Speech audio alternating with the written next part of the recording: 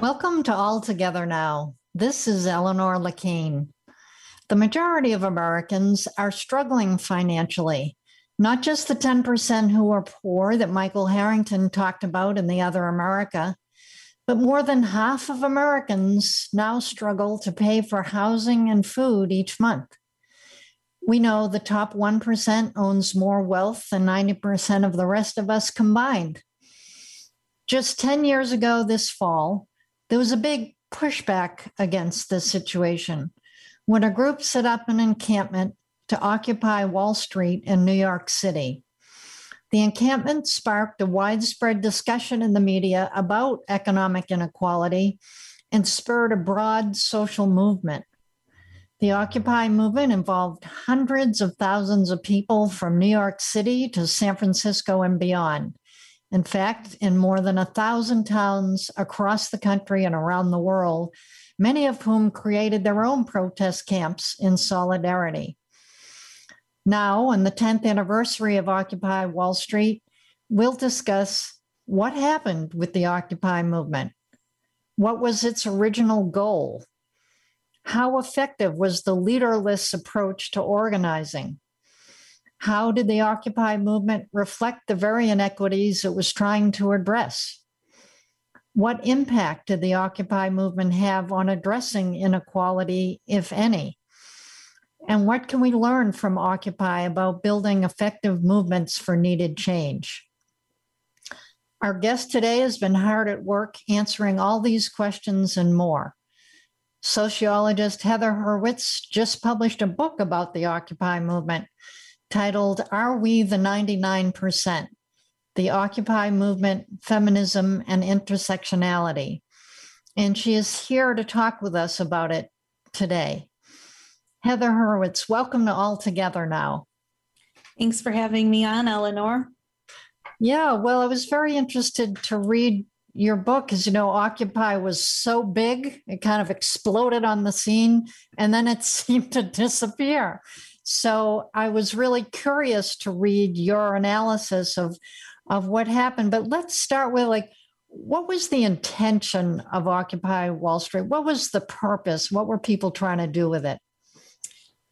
So just to bring your listeners back, and you referenced this already a little bit, 2007 and 2008, we experienced a global Great Recession, a major crash of the stock market, the implosion of the housing market. Many people lost their homes, lost their jobs. It was a great economic downturn. People graduating from college and high school at that time could not find work. And the Occupy movement was one of the movements to respond to this global economic crisis. Some of the first places were Greece, in the Arab world, in Egypt, in Tunisia, in Spain. And while all of these protests around the world were happening, activists in New York were watching. They were doing solidarity actions, and they felt that a response in the United States was needed to push for greater economic equality in the US and also greater democracy. So those were really their two key orienting goals. However, the movement was very diverse. As you mentioned, more than 1,000 encampments sprung up very quickly in the fall of 2011, and people in their own local places and experienced activists brought other concerns and goals to the movement as well.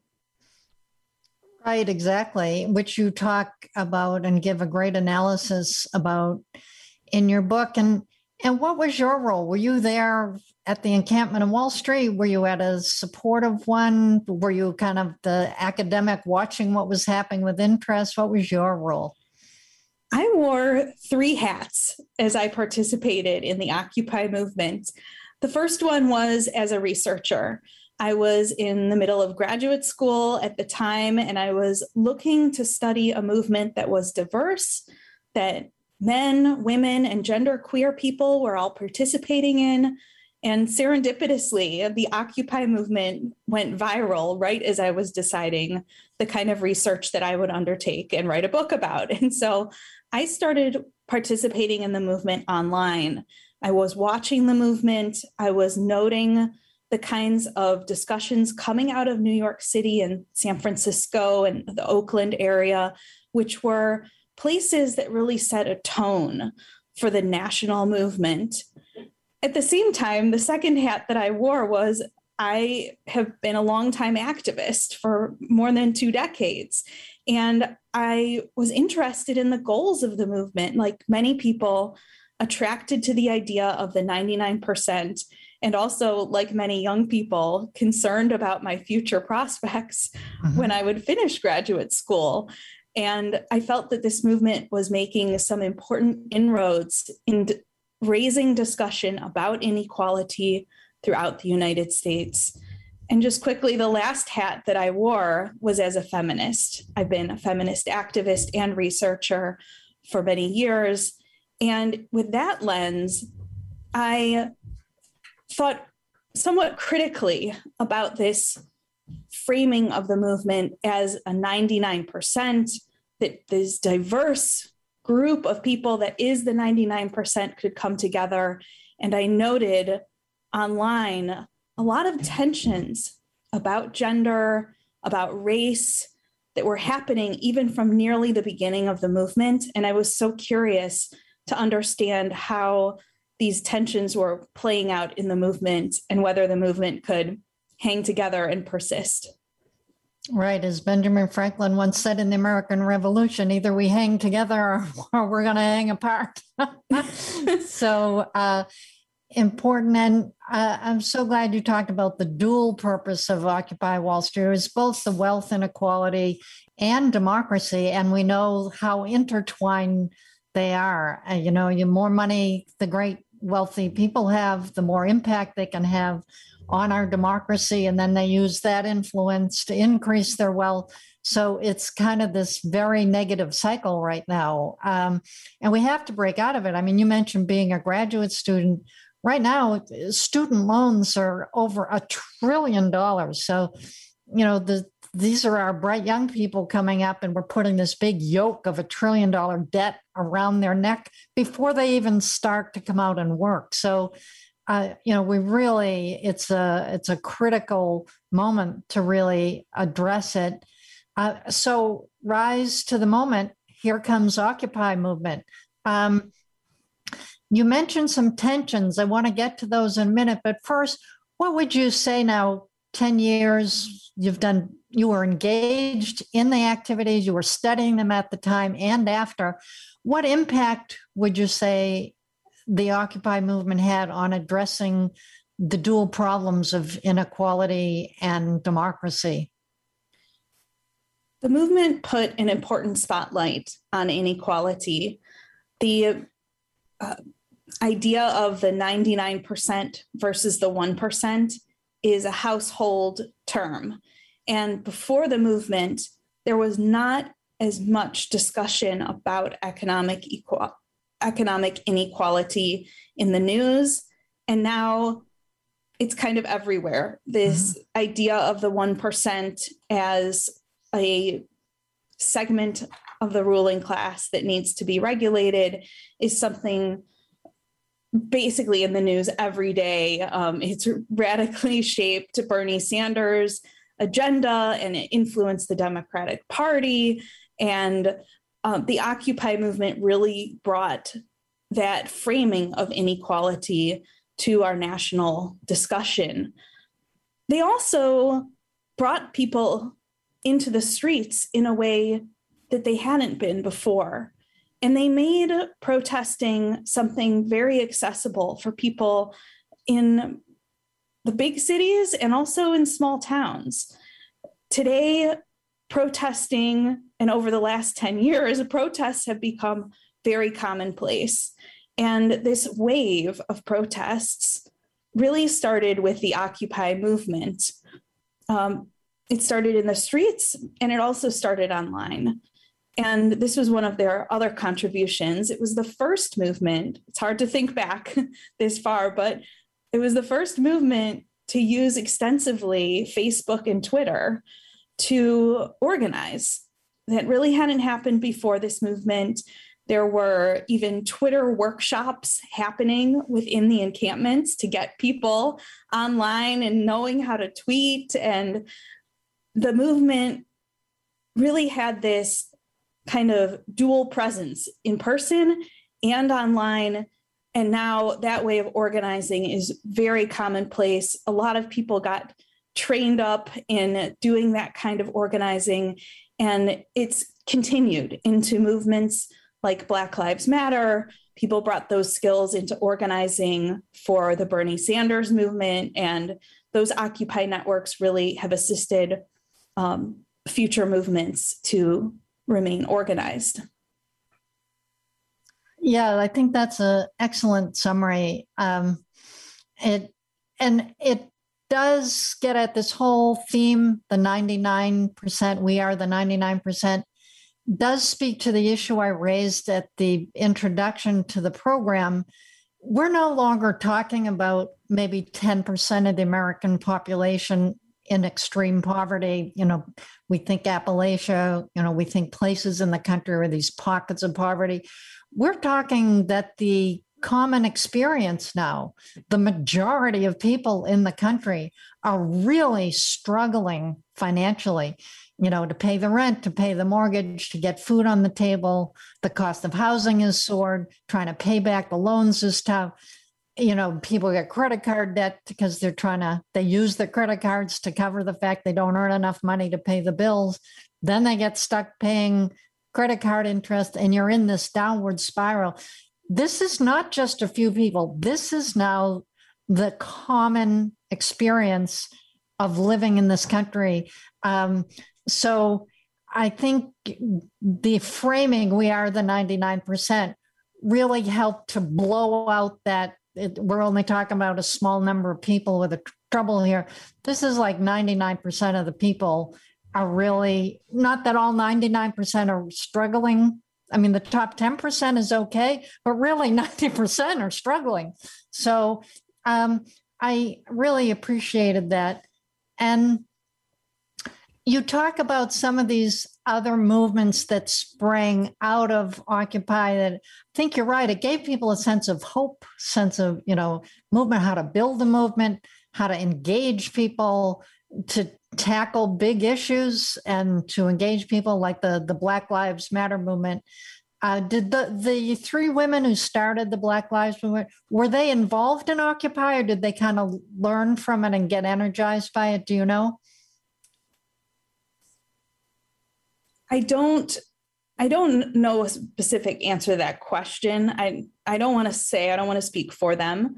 But what I do know is that there were, of course, many experienced activists who were experienced in racial justice organizing before the Occupy movement.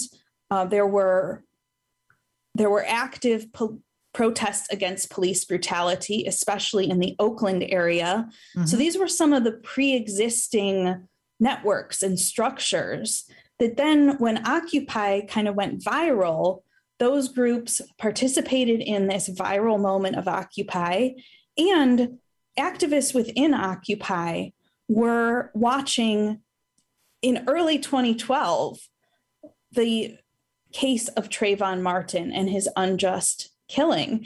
And within the Occupy movement, they contributed to hoodie marches to seek justice for Trayvon Martin.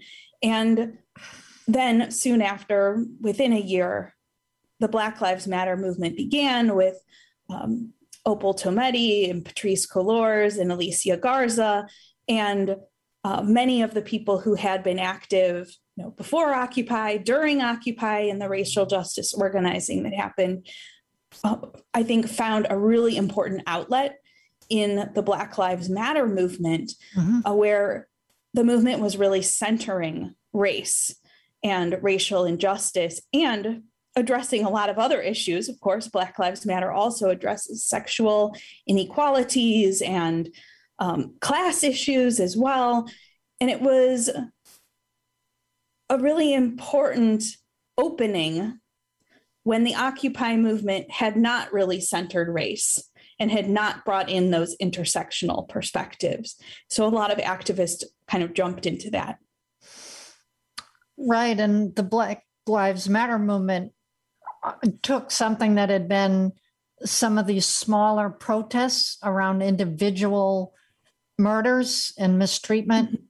It really took it big. And like the Occupy movement became very broad, very multiracial, with a lot of people going, hey, this has gone way too far. We've got to stop this white supremacy and white on black violence. So I think you're right about kind of drawing some parallels there. So we are the 99%, the great unifying slogan, talked about unifying people around this idea of moving towards greater wealth equality and greater democracy.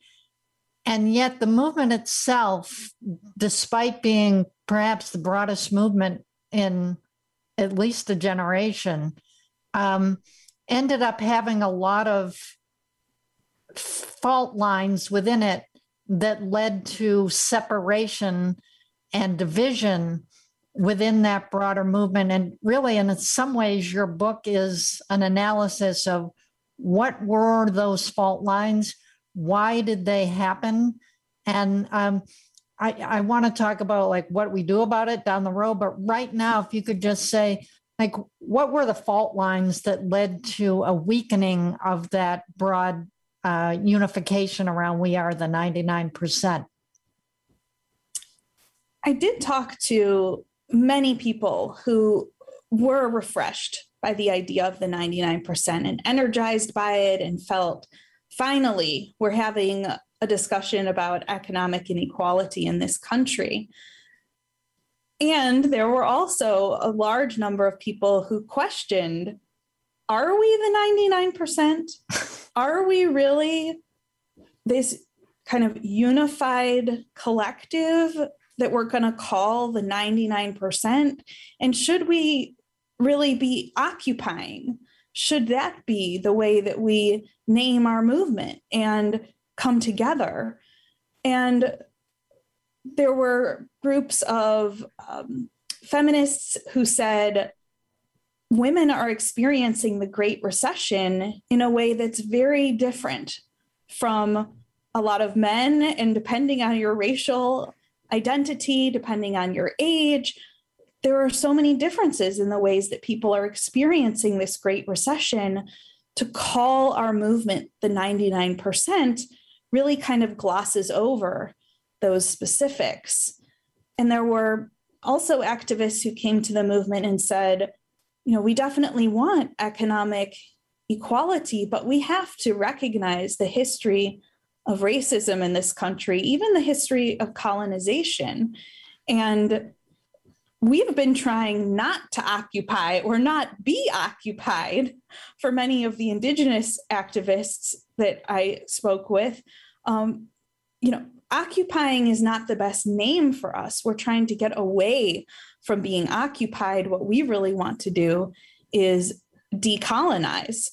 And there was a whole sub movement and really a protest movement within the Occupy movement seeking to change the name from Occupy to decolonize, to really signal that experience of racial inequality and the desire to transform it. Yeah, and you describe in your book some of the ways that there is this differential impact, this impact on women versus men in the economy. We know how big that difference can be. Whites versus pretty much any people of color. There's a real variation in the amount of wealth that's held. You talk about, you refer to queer, and I just want to clarify for our listeners, you use that term basically to describe, it seems, anybody that's not, gay, lesbian, bisexual, kind of not identifying with the heterosexual mainstream norm. So So, and also, by the way, economically, you talked there, which you didn't mention here, but you do in the book. Economically, there's a very big difference. If you are in the top 10%, like the 2% to 10%, you are in a very different wealth category than basically everybody else in the other 90%. And that experience, people are experiencing that very different. You can have millions of dollars and be in the top 10%. Not possible below that 10%. In fact, some experiencing extreme poverty or real economic hardships. So there's a big variation within that 99%, which, by the way, I saw Abigail Disney once at a meeting, and I was talking with her about wealth inequality. And she says, yeah, I've got several $100 million, but some of these guys have real money. And she's talking about the people like Jeff Bezos with $150 billion and growing. So there's real stratification in terms of the wealth difference that's there. So I think it's very hard to draw people around without some sensitivity to those variations. And instead of having sensitivity to those variations, the actual Occupy movement seemed to have a blind eye to that, which led to some fragmentation. And I think some of that, and you rightly in your book point to the problem of structurelessness, that the culture of the Wall Street or the Occupy Wall Street was very much about, well, we're for democracy. We want to be horizontal. Everybody is equal. We're going to share leadership. We don't want anyone to dominate and take over our group. But they kind of went too far the other way. And so talk about the leaderless culture of Occupy. Your comments make me think about one of the important subgroups within the Occupy movement, the 24/7 occupiers. This is a name that homeless persons gave to themselves because in the dark of night, as it was getting colder, the people who were holding down a lot of these encampments were homeless populations. And on the one hand, the movement was kind of incredible to bring together homeless persons, homeless activists, and people of various economic classes, the unemployed millennials who had just graduated from college. I think there was a lot of learning and sharing among people of these diverse class backgrounds. However, those college graduated millennials, other educated folks, people who were housed and who could go home easily and take a shower, had more privilege that they brought to the protests and a kind of weight to their voices that they brought in, and that we and other followers, I say the term followers with a great admiration. This was a movement where leaders, followers, volunteers, people were very, very active. In my mind, it takes leaders and followers to make a movement, and there was a lot of collaboration there. And followers actually had a lot of power to recognize who they wanted to lead and who they wanted to take responsibility. The problem with a movement where you don't have a structure, voting, or some other system to distribute leadership and distribute responsibilities equitably and often, when you have a movement like Occupy that was very volunteer-based, it was whoever wanted to jump in and oftentimes who had the loudest voice or who kind of sounded the best to other people in the group, those people ended up taking on more responsibility, more decision-making for the movement. And even though the movement was really striving to have that great diversity of voices contribute in this moment when you have sort of a competition almost for those positions of more responsibility.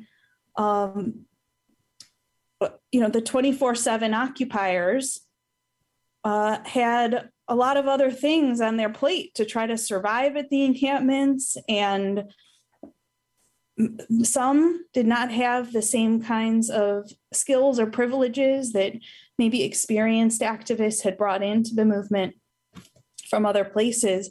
And so there was a real defaulting to people who already had privilege, be it class privilege, gender privilege, racial privileges, white men taking on a lot of those responsibilities, and just kind of defaulting to this more of what we think of as traditional leaders. Yeah, so I want to explore this point with you a little bit, because I think this is critical, both to your analysis of Occupy and to the future of movements. I understand wanting to have broad-based shared leadership, but at the same time, it's not a very efficient way to organize. And there are people who are skilled. And I'm not saying that the ones who rose to the top, given the structuralistness of the Occupy movement, it did seem to allow the loudest voices, the ones who would grab the mic or had more competitive, more aggressive, were the ones who would rise up without any structure. So yes, I think right from the get-go, that's a losing way to go. But at the same time, don't you think there is a role for structured leadership for some people who have experience, who have expertise, who people have confidence in them? They may be well-spoken, they may have experience having organized before. I mean, doesn't it make sense to encourage and support leaders to help show the way forward and the Occupy movement or any other movement? It does. And there needs to be a way that we identify those important leaders who have those leadership skills already and listen to those leaders. And at the same time, I think have leadership trainings for people who have a lot of potential to be leaders, but maybe they're part of a more marginalized group that's not a typical leader, that's not typically the ones interviewed in the media. If we want to have diverse leadership of progressive movements, we need to rethink leadership. And we really need to recognize that within leadership, within how we even think about leaders or legitimate leaders, we have biases, we have default kind of structures, we have default comfort with who we feel are appropriate leaders. So that recognition, I think, really needs to happen if we don't just want to reproduce the same typical leaders again and again.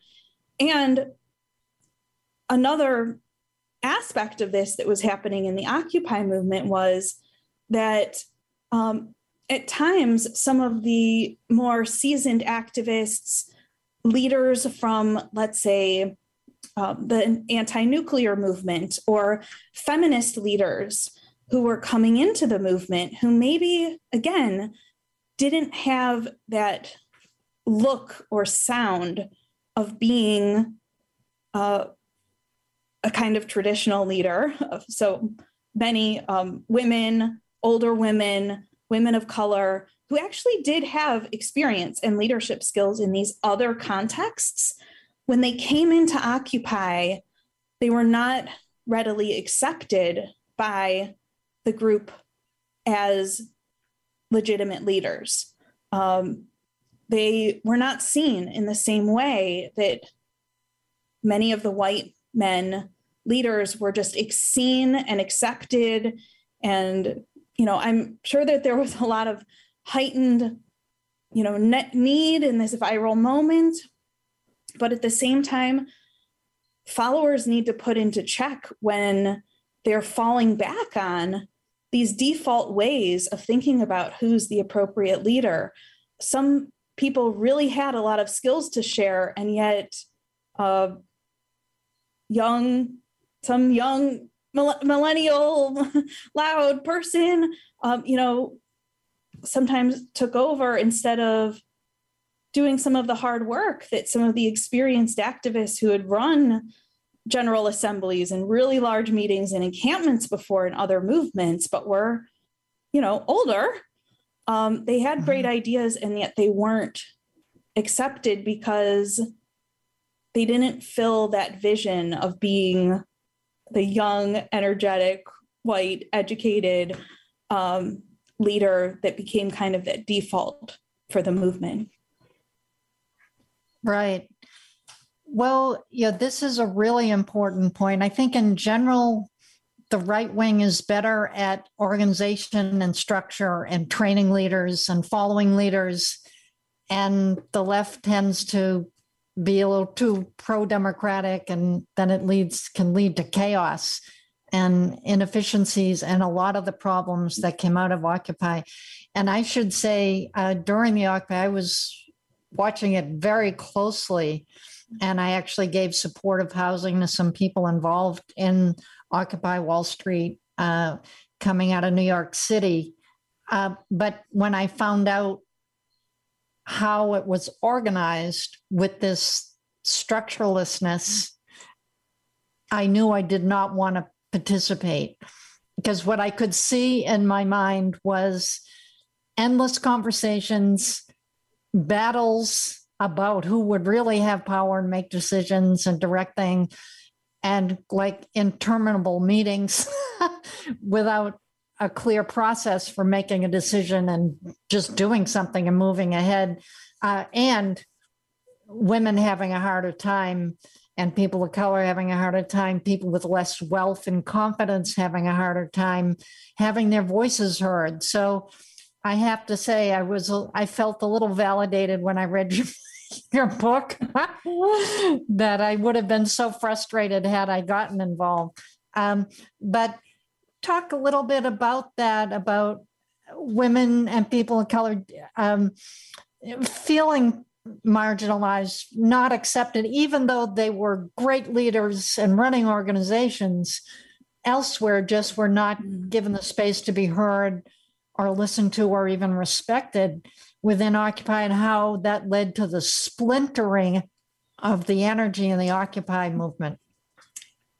Definitely. You describe it well. It was both very energizing, and people were coming to check out the movement from all different other kinds of movements.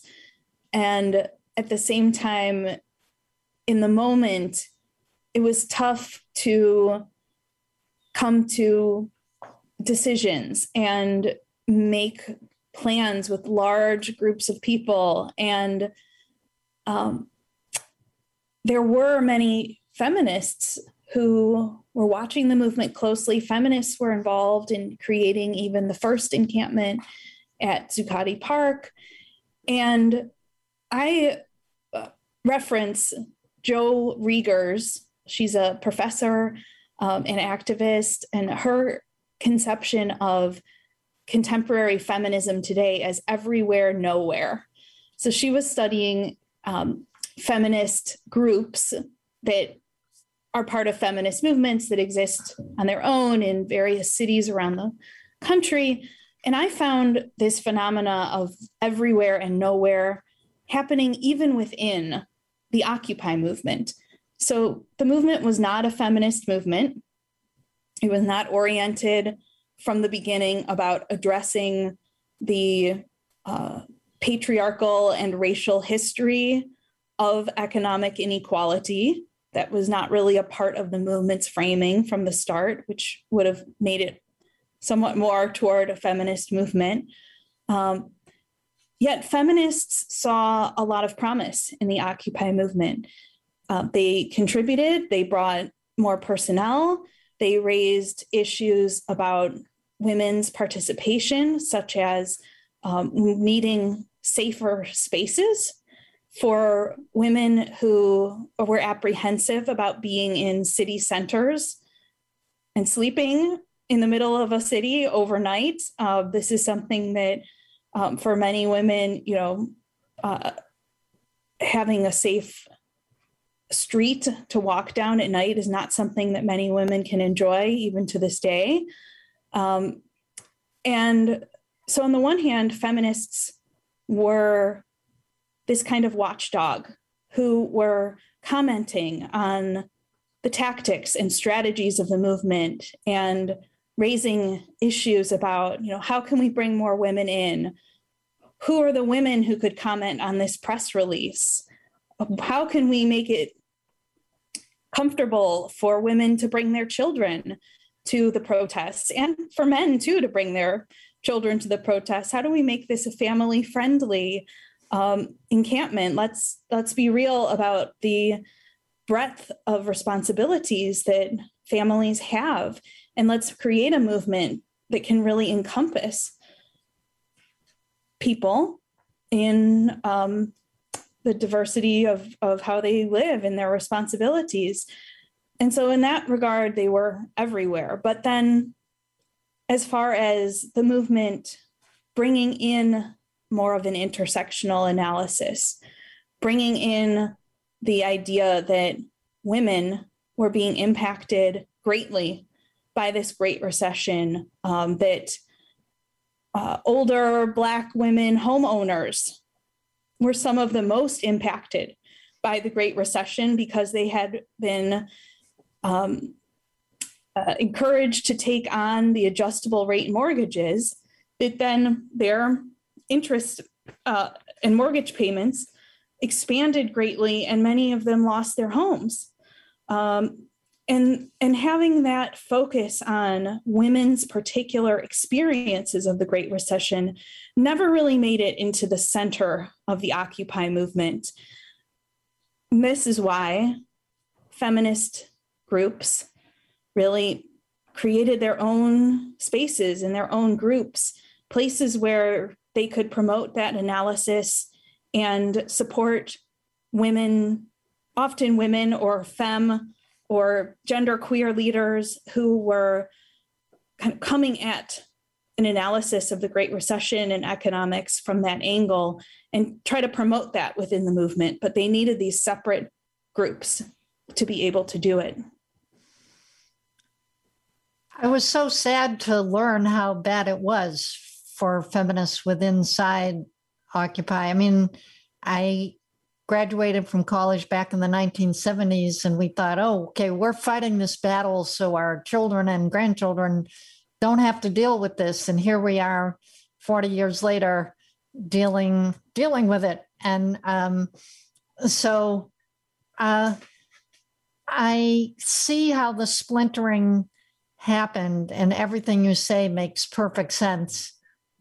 And I'm concerned about it, that here we are like 50 years into the modern women's movement, and we still have a problem when this mass movement arises to challenge the 1%, the wealth inequality, problems of democracy, that women, no matter how smart, no matter how experienced, no matter how central to the issue, whether that be feminists who have experience organizing, or as you say, the Black women homeowners who really bore the brunt of a lot of Wall Street shenanigans in the 2008 collapse,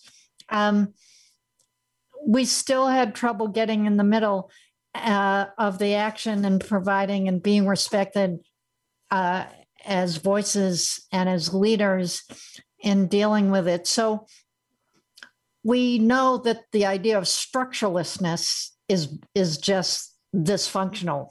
On the face of it, that's not going to work. But what do you think would work? I mean, you've now had 10 years to reflect on, you've written the book, been involved. If you were advising people who want movements that can have big, bold change in our society and have broad-based support, how do you advise they be structured in terms of decision making and making sure that women and people of color have real leadership roles if deserved? Feminists and women of color and really feminists of any racial orientation or sexual orientation need to be at the center of contemporary movements. Feminist movements have been some of the longest running movements. Many people don't see it that way because feminists use a great variety of tactics. Some of them are not really directed to the public, or they're not ones that are covered in the mass media. But feminists use great community building tactics, artistic tactics, major blogging and online actions. Feminists have a great diversity of a tactical repertoire that they bring to movements. And feminists are critical by nature because of the women's exclusion and queer persons' exclusions from just about every organization and the history of our country and most institutions. And so they bring that critical voice to protests. And that is an important, it should be recognized by other activists as not a deterrent or something that's pulling away from creating a movement, but actually something that's really central to the movement, to dealing with those tough questions, to making analyses more complex, to bringing in that intersectional perspective, which is really what's orienting feminism right now, is that we cannot think about inequality as one-dimensional. We cannot just think about class inequality. People of different races and ethnicities, people of different genders, people who have relatively more privilege because of their ability or less privilege because of their nationality.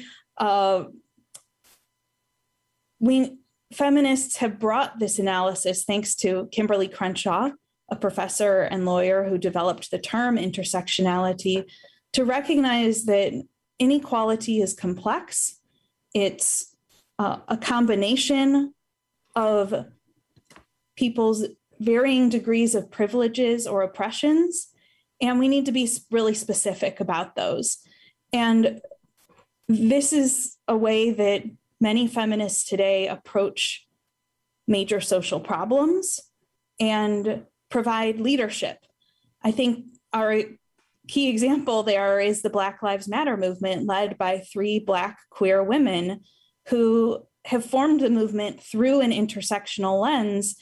And we can see how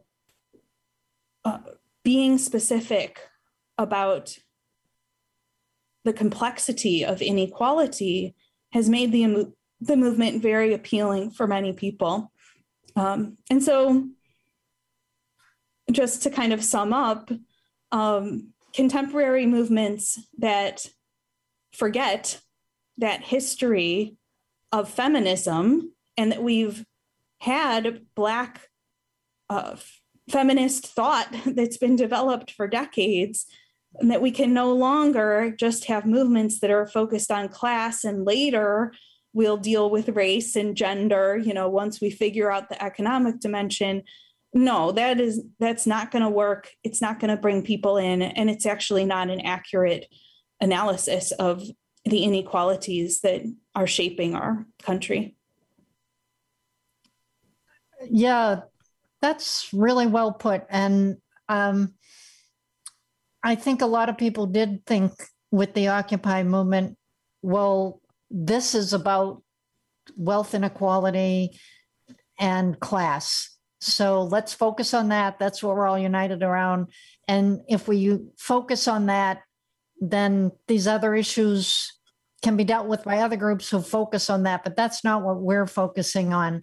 And I think kind of at the core of your argument is saying that's never going to work. And that Occupy is actually a demonstration of why that won't work. Because if you try to focus on just the class, then these other issues are there and they're going to emerge and you need to deal with them. Do you think there's any specific ways the Occupy movement could have dealt with them? Because what actually happened in Occupy movement is the feminists went off, they created feminist space, the people of color went off and formed people of color space, and the queer people went off and they formed their space. So it kind of fractured. And sometimes there can be those coming together and then they're tributaries and then they come back in and make the main movement stronger because of what they're working out in the smaller group. But that is not what happened in Occupy. They didn't come back in. Was there a way that the Occupy movement could have embraced those tributaries to make a stronger main current? So on a wide level or kind of a macro level of things, as these tensions were festering within the movement, and there was so much debate happening online, and you could even see it in the encampments with different groups creating different kinds of protests and having very different discussions, and a lot of arguments within the movement about the direction of the movement, and especially that the movement was not really addressing the history of racial inequality and the ways that racial inequalities have impacted the economic crisis of the moment, let alone the history of this country. When those deep tensions and real substantive arguments arise within a social movement or within any organization, I think we need to learn from Occupy that it's time to really stop everything and figure out a way to bring people together, to have real substantive listening sessions, to even consider things like the Decolonize movement was bringing to the table, which was to rebrand the movement as Decolonize to center those experiences of racial injustice and really kind of stopping things to address that instead of letting these separate groups keep working on their own. That's in the Occupy movement was a recipe for the movement fizzling, for people taking the great energies that they had and shifting it away from the main movement's message instead of reformulating the main movement message to be more inclusive of those groups that kind of broke away. In the small meetings, in the various subgroups that were meeting, in some of the smaller encampments, according to some of the facilitators or leaders who were aware of this, they were also making some micro or kind of interpersonal changes to address some of these issues. So the movement did put into effect some innovations when individuals knew about them and acted on them. Things like progressive stack was something that the movement did, where if there was a speaking order and the person who was calling on people to speak and kind of running the meeting, if they noticed that there were some people at the end of the list or even some people in the room who hadn't spoken yet, and especially if these individuals were people who were maybe more typically marginalized, maybe new activists or women, or you name it, in some other way, are typically quieter, they would call on these people. And there was an acknowledgement within the movement.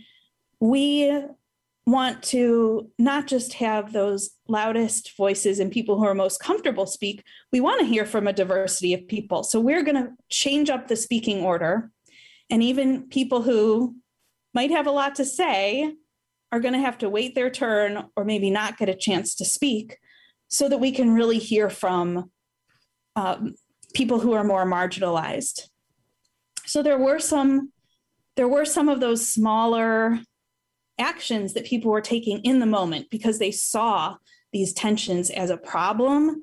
It just was not so widespread. There wasn't a national training about it. It wasn't how everyone led meetings. And so we need some more of that kind of training going forward. Right.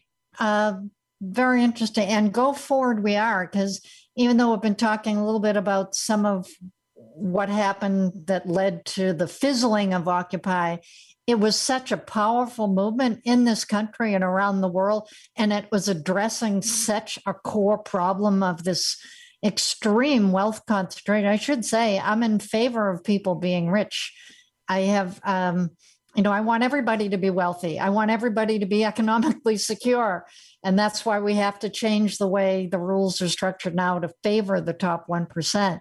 So, but the upside of the Occupy movement, and you touched on this as we talked earlier, the upside is it just spilled over and inspired and helped to guide and inform so many other movements. I mean, coming out of Occupy, a lot of people went into the Bernie Sanders presidential campaign, which was centrally focused on the problem of extreme wealth.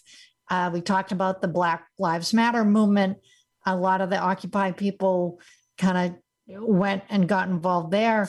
We haven't even talked about the Women's March, that women, in response to the traumatic experience of having Trump in the White House, having the largest mass mobilization of people in the history of the country to say, we don't support this guy or what he stands for, and we're going to resist what he's trying to do.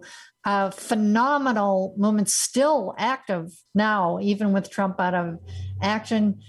The Me Too movement coming up, the fight for $15 an hour had a lot of juice and has had a lot of impact, of which, by the way, we're actually getting there now. The data is showing more companies are having to pay more workers a minimum of $15 an hour to work. The climate justice movement and all the activity around the Dakota pipeline, the gun control, March for Our Lives, and the pro-democracy movements all over the world now. So I see Occupy as, like, in some ways, an expression of and a spark to all these other movements. Would you agree? We're in an incredible moment of activism, and Occupy got people back into the streets. I think it rejuvenated people. It gave them some hope, and it rearranged friendship and activist networks. Many activists were active before Occupy. Occupy can't take credit for all of those different actions, but I think that it set a standard that we can organize quickly, we can come together in the streets, we can use social media effectively to create viral protests, and other movements have done that after Occupy. We're in an incredible moment of activism because veterans from the civil rights movement are active alongside young people who have come into political life through Occupy, through activism against the Trump administration. And there are so many resources now to be active, and so much that we've learned over the years of progressive activism, from the feminist movements to environmental movements and more. And Occupy definitely played a part in kind of setting a tone for this latest period of activism, both is a very excited and energized movement. And also, I think that tone of we have a lot to work on here, because many recognize the tensions within the movement and sought to do things differently and create different kinds of movements as they reflected on the ways that Occupy had a lot of kind of fault lines and some of the challenges that the movement experienced. Right. And I'm wondering, we have actually some members of the 1% are really our allies, and they understand that the way we're going now is not sustainable. I recently had as a guest on this show, Morris Pearl, a high-level Wall Street executive who now is the chair of Patriotic Millionaires. And they're saying, he just wrote a book called Tax the Rich. He said the taxes on the wealthy are way too low and it's not fair. And please tax us more, because that will mean we'll make more money, because the way companies thrive is by having customers, and the customers are people who have money they can spend. So you have to have more fair taxes, greater taxes on wealth and less on the lower and middle class. So what do we do about our 1% members who are allies, like the Patriotic Millionaires? How do we include them? Any ideas? Ooh, that's a tough question, and one that I don't get all that often. That's all right. You can think about it. I didn't mean to throw you for a loop. I was just curious because he was just on the show. And I think there is something to being united for what's best for all of us, what's best for the country.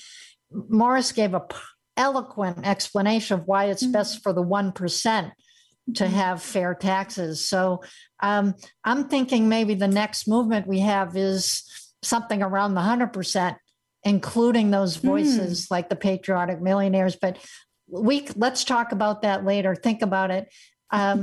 We just have 1 minute to wrap up here. So what would you say are the most important takeaways from the Occupy movement? What do we have to learn going forward from Occupy?